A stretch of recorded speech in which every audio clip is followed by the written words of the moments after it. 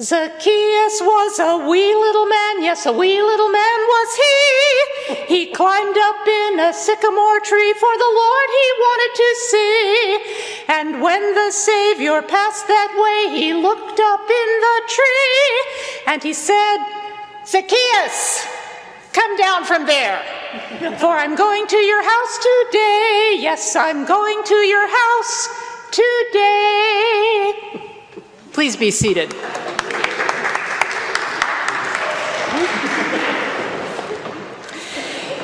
If you grew up in the church, especially one that had Vacation Bible School, you probably learned that song too. In fact, several commentators I consulted admitted that they couldn't read this story without thinking about it. It does kind of get into your head, and it captures some of the vivid details of this story which really appealed to me as a child. It has a character with a name, and he's not a kid, but he is short. He's so short that he can't see over the heads of the crowd, so when he wants to see Jesus, he climbs a tree. How cool is that? As a child, I loved to climb trees. I loved to hang out above and sort of survey what was going on down on the ground. But Zacchaeus is an adult tree climber and very determined. Is he led by curiosity, do you think, or something more mysterious? He may have looked kind of silly up in the sycamore tree. The pictures of him tend to look silly. But he risked that, as well as whatever social disapproval went with it, because he wanted to see Jesus, just see him so much. And then when Jesus comes along, he looks up in the tree and he sees this funny little man looking down at him. And there's that satisfying break in the sing-song verse. We always shouted it as kids, Zacchaeus, come down from there. Jesus invites himself to Zacchaeus' house, and Zacchaeus seems thrilled about it. There's a kind of urgent joy in the welcome that's meant to fill us with joy as well. There's some other memorable details that are not in the song. Zacchaeus is a tax collector. In fact, a chief tax collector. Oh, that means he's a collaborator with the Roman occupation, a traitor to his people. He's probably dishonest. He has the opportunity to extort money, the power to defraud those from whom he collects taxes. In short, he would be someone his countryfolk despised. And what's more, he's rich, really rich. Oh, again, the rich don't fare very well in the Gospels, and especially not in Luke. We'll come back to this shortly. The people who witnessed Jesus interacting with Zacchaeus grumble about it, not surprisingly. He's gone to stay with a notorious sinner. Is he endorsing this guy's politics, his exploitative ways? What's up with that? As we read the story, we think that maybe it's okay because Zacchaeus says he'll repay any stolen money 4 times over and give half of his possessions to the poor. That's pretty impressive. It's way more than the law or any sensible person would require. It turns out, though, that this phrase is one of the complicated things in this deceptively simple little story. And the question hinges on verb tenses. Our version of the text translates Zacchaeus' words in future tense. Half of my possessions I will give to the poor, and if I have defrauded anyone of anything, I will pay back 4 times as much.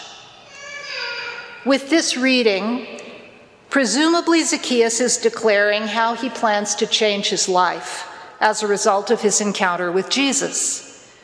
The good fruits of repentance, a changed relationship with the poor, it's all straightforward and very commendable. He's making reparation. But the thing is, Zacchaeus doesn't say anything about being sorry for his ways up to this point, and Jesus doesn't ask him to repent. For example, as a precondition for visiting Zacchaeus' house. No, Jesus seems downright eager to enjoy Zacchaeus' hospitality. In fact, many versions of the text translate the verse in the present tense. Lord, I give half my possessions to the poor, and if I have defrauded anyone, I pay back 4 times as much. Maybe Zacchaeus is responding to the grumblers and accusers and saying what, unknown to many, he already does. Maybe he's like some other powerful persons in history who have used their positions and resources, however questionably obtained, to do good, sometimes in secret, and sometimes at a risk to themselves. Either way, what's clear is that the joy of welcoming Jesus and the salvation Jesus declares has come to Zacchaeus' house today. And it's not exactly the result of Zacchaeus doing the right thing. The relationship is deeper and more subtle. Zacchaeus' integrity and generosity seem to be a sign of salvation, of being seen and found, and sharing God's joy. The story becomes even richer if we consider it in a broader context. Jesus is passing through Jericho. He's on the final stage of his journey to Jerusalem, where his destiny awaits him. This meeting with Zacchaeus is the final encounter Luke describes before the triumphal entry.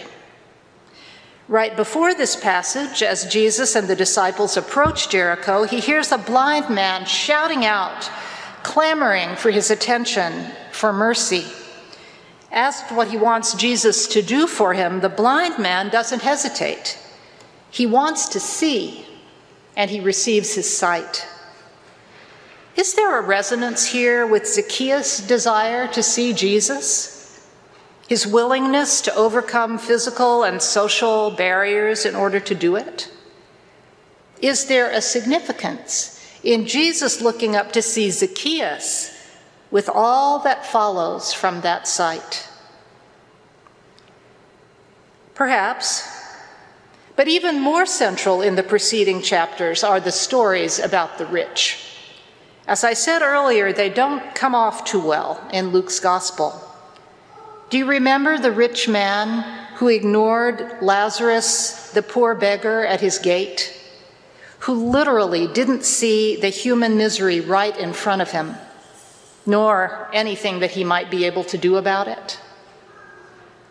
In the chapter right before this, there's another passage, one that doesn't appear in this year's lectionary, in which a ruler, who's elsewhere called a rich young man, comes to Jesus asking how he can inherit eternal life. He has done everything right. From my youth, he says, but he's unfulfilled. So Jesus offers him a bold and gracious path. Sell all that you own. Distribute the money to the poor, and you will have treasure in heaven. And then come and follow me. But the man just can't do it. He's very rich, and more important, he's apparently unable to imagine life without his wealth and all that it supports. Who among us cannot empathize with his difficulties? He went away sorrowful. Jesus reflects, is it easier for a camel to enter the eye of a needle than for the rich to enter the realm of God? His hearers respond, who then can be saved? Jesus says, what is impossible for mortals is possible for God. Zacchaeus is the answer to who can be saved. He is a sign of God making the impossible possible. Further, coming as it does at the climax of Jesus' travel towards his destiny, the story of Zacchaeus emphasizes the central themes of this gospel. It shows the utter unexpectedness of grace, the radical wideness of God's mercy, the startling and sometimes offensive openness of God's welcome. What's more, it suggests a mysterious reciprocity in initiative. Zacchaeus wants to see Jesus, and he looks for a way to do it. Jesus sees Zacchaeus and calls him down from the tree to offer hospitality, that salvation may come to his house. Both Zacchaeus and Jesus experience a deep and lavish welcome. Zacchaeus is revealed as one who enacts restorative and generous justice. He is a sinner who does enormous good, who cares for the poor. Salvation, which is to say wholeness and fullness of life, comes to the home of the tax collector, and the joy is contagious and palpable.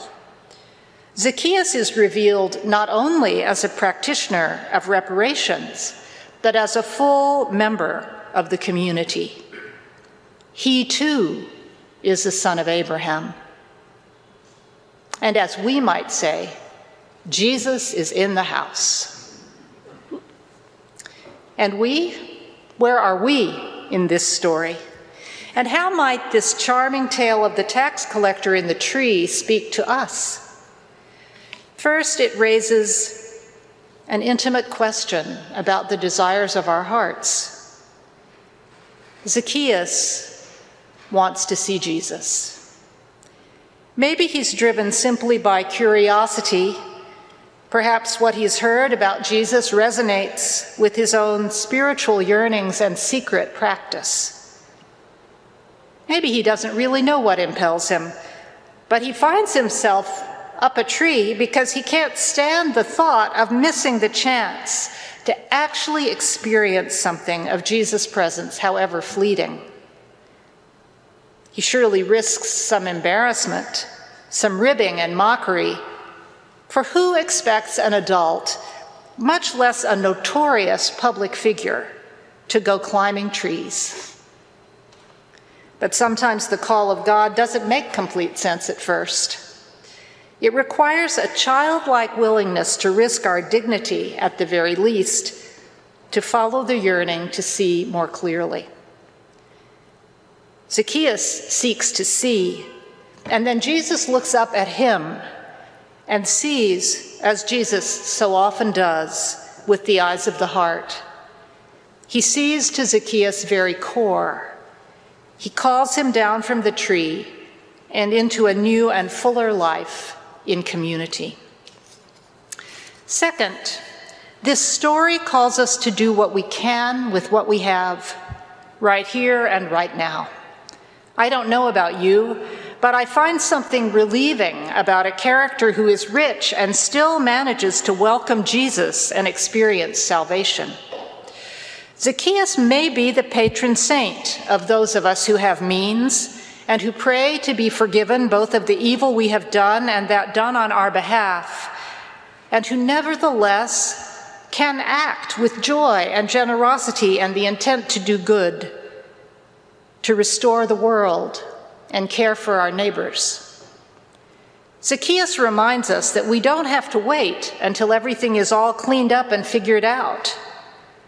His actions are grounded in a connection with God and neighbor, and they are infused with grace. He yearns to be fully seen by Jesus and in community, and in this story, he is seen. His salvation is integrally connected to the wholeness and well-being of others. Maybe most important, in these very disturbing and cynical and frightening times, especially as we head into the final week before an election, as we consider the many challenges facing our nation and our planet, as well as our own lives and our faith community here at Ascension, Zacchaeus reminds us that what is impossible for mortals is possible for God. That is not to say that everything will go our way, or that life will be without suffering, for assuredly that is not so.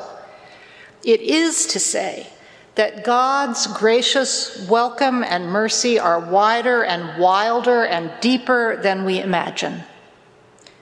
I hope that we practice and experience that welcome here at Ascension. And I hope that as we welcome and are welcomed, we know the abiding joy of having Jesus in the house. Amen.